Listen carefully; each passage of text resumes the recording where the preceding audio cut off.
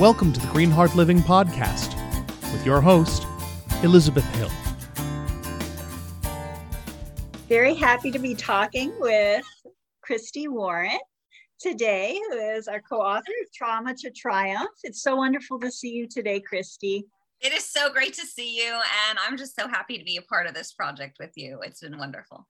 Oh, great. Yes, it's been wonderful to work with you too. You. So for people that haven't heard of the book yet, so our book is Trauma to Triumph, Stories of TBI Survivors and the Vital Role of Post-Acute Care. It's a book that we brought together with the help of the Hobble Jog Foundation, which has a mission of getting people post-acute care that have suffered from TBIs. Because in our country, there's great care right immediately to save people's lives.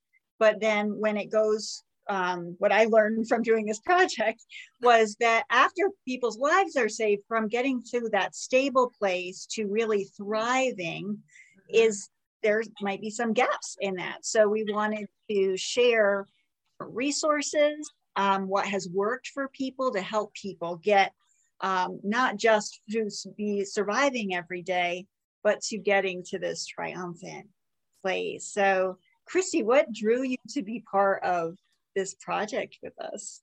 You know, I think that it's twofold. I think that there is such a need for outreach among the TBI community to help with post-acute care. And I think it's really to spread hope that something good can come out of a really terrible situation. And it takes work, but it's such a process. And I think that spreading knowledge and people's story is vital, and there's such a need for it. So I'm really excited that I was chosen to be a part of it. Yes, and I love your story in the book. And the title of your chapter is An Unexpected Gift. Yes. Share a little bit about that. Yeah, I mean, I think that we all have experienced being really excited about a gift and then opening it like, what is this? And then it turns out, like I got wooden utensils and I was really excited. But at the same time, it was just like kitchen utensil.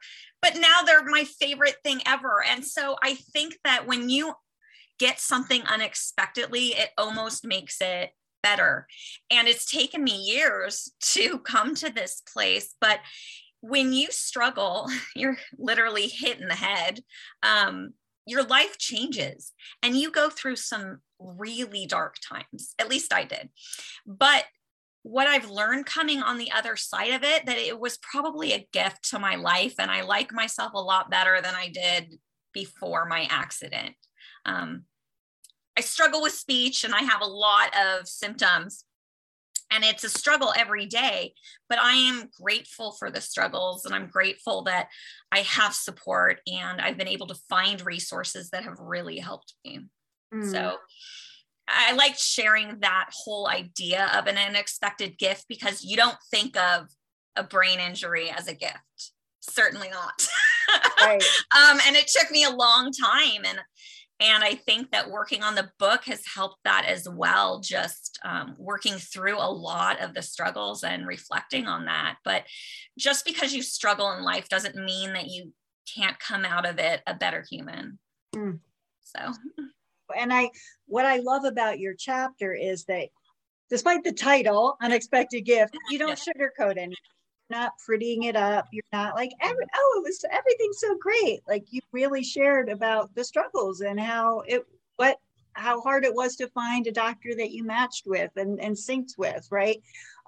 You talk about that. And I think that's important for people that have been through a TBI, that have experienced a TBI, or someone that they know and love has, that they can hear that connection and know that somebody else has gone through that. Yes. And that there is a hope, there is a path through it, right? I'd never sugarcoat anything. I'm pretty upfront and give my opinions and whatnot, even through the speech problems I've had. But I think for me, there's a point at which if someone's spreading hope, you don't want to hear that everything is rosy. At least I don't, because it has taken so much work and so much heartache. But shying away from being so upfront and not sugarcoating it, I think is important to those who could really be helped by stories like that. And that was important for me. I mean, it was a process writing through it and sharing so much of myself. It's hard being so vulnerable sometimes, but I think it's important to the story. And I think that, yes, I come out of it much more positively, but I don't want to shy away from how hard it was as well. I mean, right. Yes, it can elicit some emotions, and in me, it certainly elicited a lot. But I think it's important just to write from who you are and tell your story. If you're going to commit to it, commit. I loved working with you on the chapter, because I think at one point you had like 2 versions, right? Did we have like, you're like, here's one version, here's another. Like, yes. Okay. Yeah, I had like the really raw version of yes.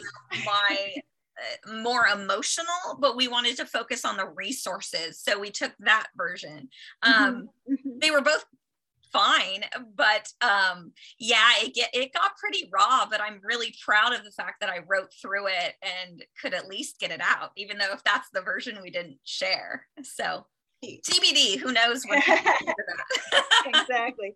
And as I work with people in sharing their stories and writing, can be so cathartic to write that raw version of it, or to write any version of it. There can be many versions because we experience and feel different things. We can sometimes feel completely conflicting things as we're going through things. So there can be very wildly different versions, and all of them have a purpose for writing, for moving out of our bodies. Anything else you want to share about the experience of writing the chapters? You said it was challenging to get it. It was. Digging deep and really looking at your life, it can be humbling, and is, especially after my TBI, I'm extremely in touch with my emotions. And as I wrote in the book about therapy and hitting my head, trying to get words out and things like that, reliving some of those moments was incredibly difficult, incredibly humbling, but very cathartic as well. And I think that when you hold a mirror up to yourself, that is a very, very hard thing to do.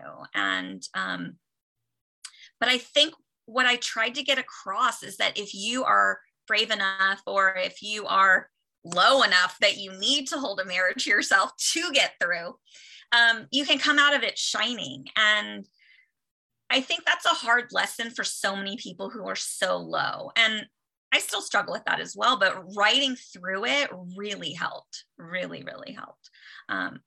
It also helped just give myself credit for where I was. The fact that I can now be interviewed and I haven't stopped speaking. Yes. Is a huge win. It's huge to look back on where I was and how hard it was, and be proud of myself. And I think that's something that the writing process definitely helped. And so it's good. And even right now, talking about it, I think it brings me a source of pride as how hard I had to work, and how far I've come. So I'm really proud of myself. Yes, deserve to feel proud of yourself. Right. And and that can be such an inspiration for anyone that is feeling how like a weight on their shoulders, or how hard it is to push themselves to do whatever the therapy is they have to do that day, or whatever the conversation is they have to do that day, whatever the thing is, that it can be worth it through it, right? There's a lot of wisdom and gold and gifts within it. Yes. Right. And you can get to a place of communicating very incredibly well, right? Yeah. I mean, when I was doing therapies and I was on the bed shaking, and then I'd have to go to speech therapy and I could barely get out the word what. You can still hear a little hesitation. And I'd have to practice my coffee order, and people would, think I was intoxicated, and all of these things. And now to look at it, and I'm working with someone like you and the Hobble Jog Foundation and the other nonprofit that I work for. It's just been such a journey. And I think when you're in the midst of a struggle, it's really hard to think that something positive can come from that. I know that. I mean, you'll read that in my chapter. Crawling on the ground is not a fun experience. And I can assure you, I was not thinking that I would come out of it smiling so much. But yeah, there's just so much goodness in the world. And I think the beauty in the struggle is when you can push through and you find yourself more resilient and humbled, and humility isn't a bad thing. And for me, I just want to share that with others. And so this is one step towards that, actually getting it out there to the public. So thank you for doing that and continuing to do this. And I know we picked a part for you to read that even when I mentioned it, I started crying, thinking I'm a little concerned. We'll see if we get through it. Okay. Can you share it with us? Okay, this was in the midst of my second year, so that'll give you perspective. And how far out are you now from the injury? Now almost 4 years. Yep. Okay. Yeah. So, I'm thoroughly done with dealing with this, but this is a lifelong situation. Over it. I am so over it. But we can't get over things sometimes, and that is just life. So that was like my whole purpose in this.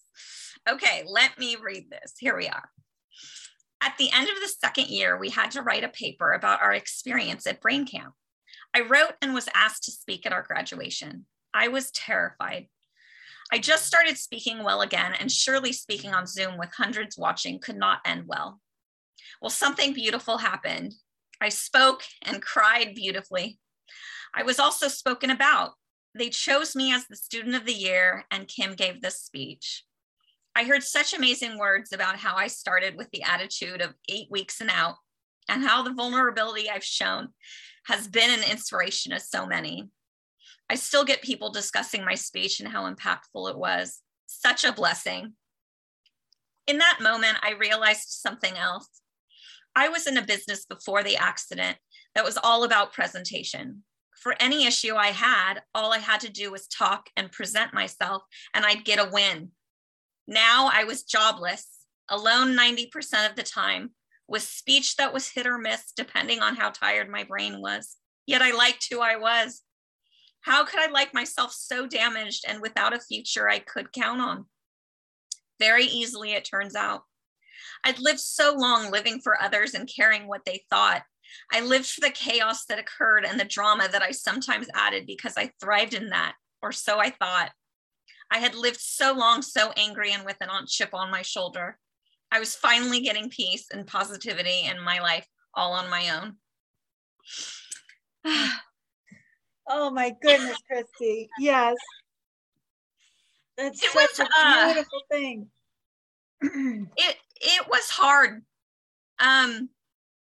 When you feel so broken and people are disgusted by your speech or the looks of pity, and that's hard. It's really hard. And you get it from people who you thought loved you. That's a pain that I don't wish on anyone else. But when I finally started really digging in, I realized that I didn't want to get back to the old Kristie, as it were. And I knew that this was a life that I could create for myself. And I wanted to create the Kristie that I'd always been inside, that I felt like no one could understand me. And because of that chip on my shoulder, and because I had an edge, and because I was always presenting. And I think that, God gave me the opportunity to really just crumble and build who I wanted to be. And I feel like now, living intentionally and being on projects like this, it truly helps me just be Kristie. And I now know who I am, and I never really did before the accident. And so that's what that couple paragraphs was about. It's just, it was raw. Obviously, it touches a nerve. But I really do like Kristie these days. I like Kristie too. Yeah. She's pretty cool, you know? Pretty awesome. Yeah. Pretty fun. Yeah. Oh, thank you so much for taking the time to, well, first of all, thank you for doing this whole project, for writing and sharing your story, for pushing through all the things you need to do to get yourself well and to be well and to share your story and to be here talking with people. Yes. Thank you so much for having me. And a big, huge thank you to Hobble Jog and all they do for the brain injury community. And so I'm just really blessed. Thank you so much, Kristie. Thank you. To find out more about Green Heart Living, visit us on our website at www.greenheartliving.com and follow us on Facebook at facebook.com/greenheartliving.